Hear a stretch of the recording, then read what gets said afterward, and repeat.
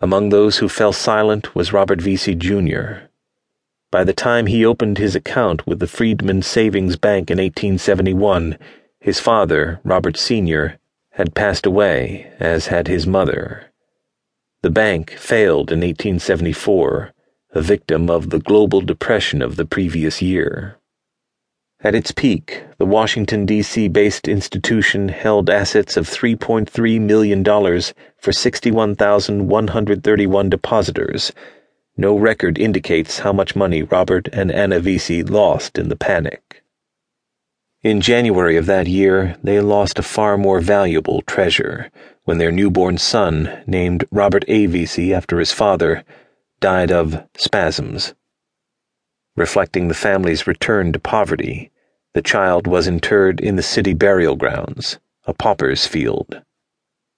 Although the grieving father was but 42, the Veseys vanished yet again from the public record, their short-lived prosperity and optimism a tragic mirror to the shattered promise of the era. Today, tourists in horse-drawn surreys clop past the dilapidated Charleston City Jail and the old Exchange Building, in whose vault Denmark Vesey spent the last moments of his life. Like so many Americans, the city's tour guides, all of whom are required to undergo training for their job, are not quite sure what to make of Reconstruction.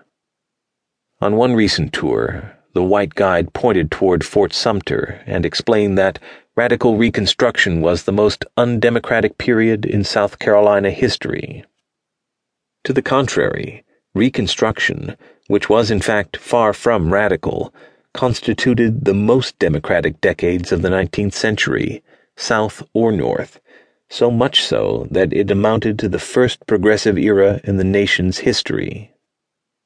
Just 10 years after Supreme Court Chief Justice Roger B. Taney endorsed the expansion of slavery into the Western Territories and announced that black Americans, even if free-born, could not be citizens of the Republic, blacks were fighting for the franchise in northern states, battling to integrate streetcars in Charleston, New Orleans, and San Francisco, funding integrated public schools, and voting and standing for office in the erstwhile Confederacy.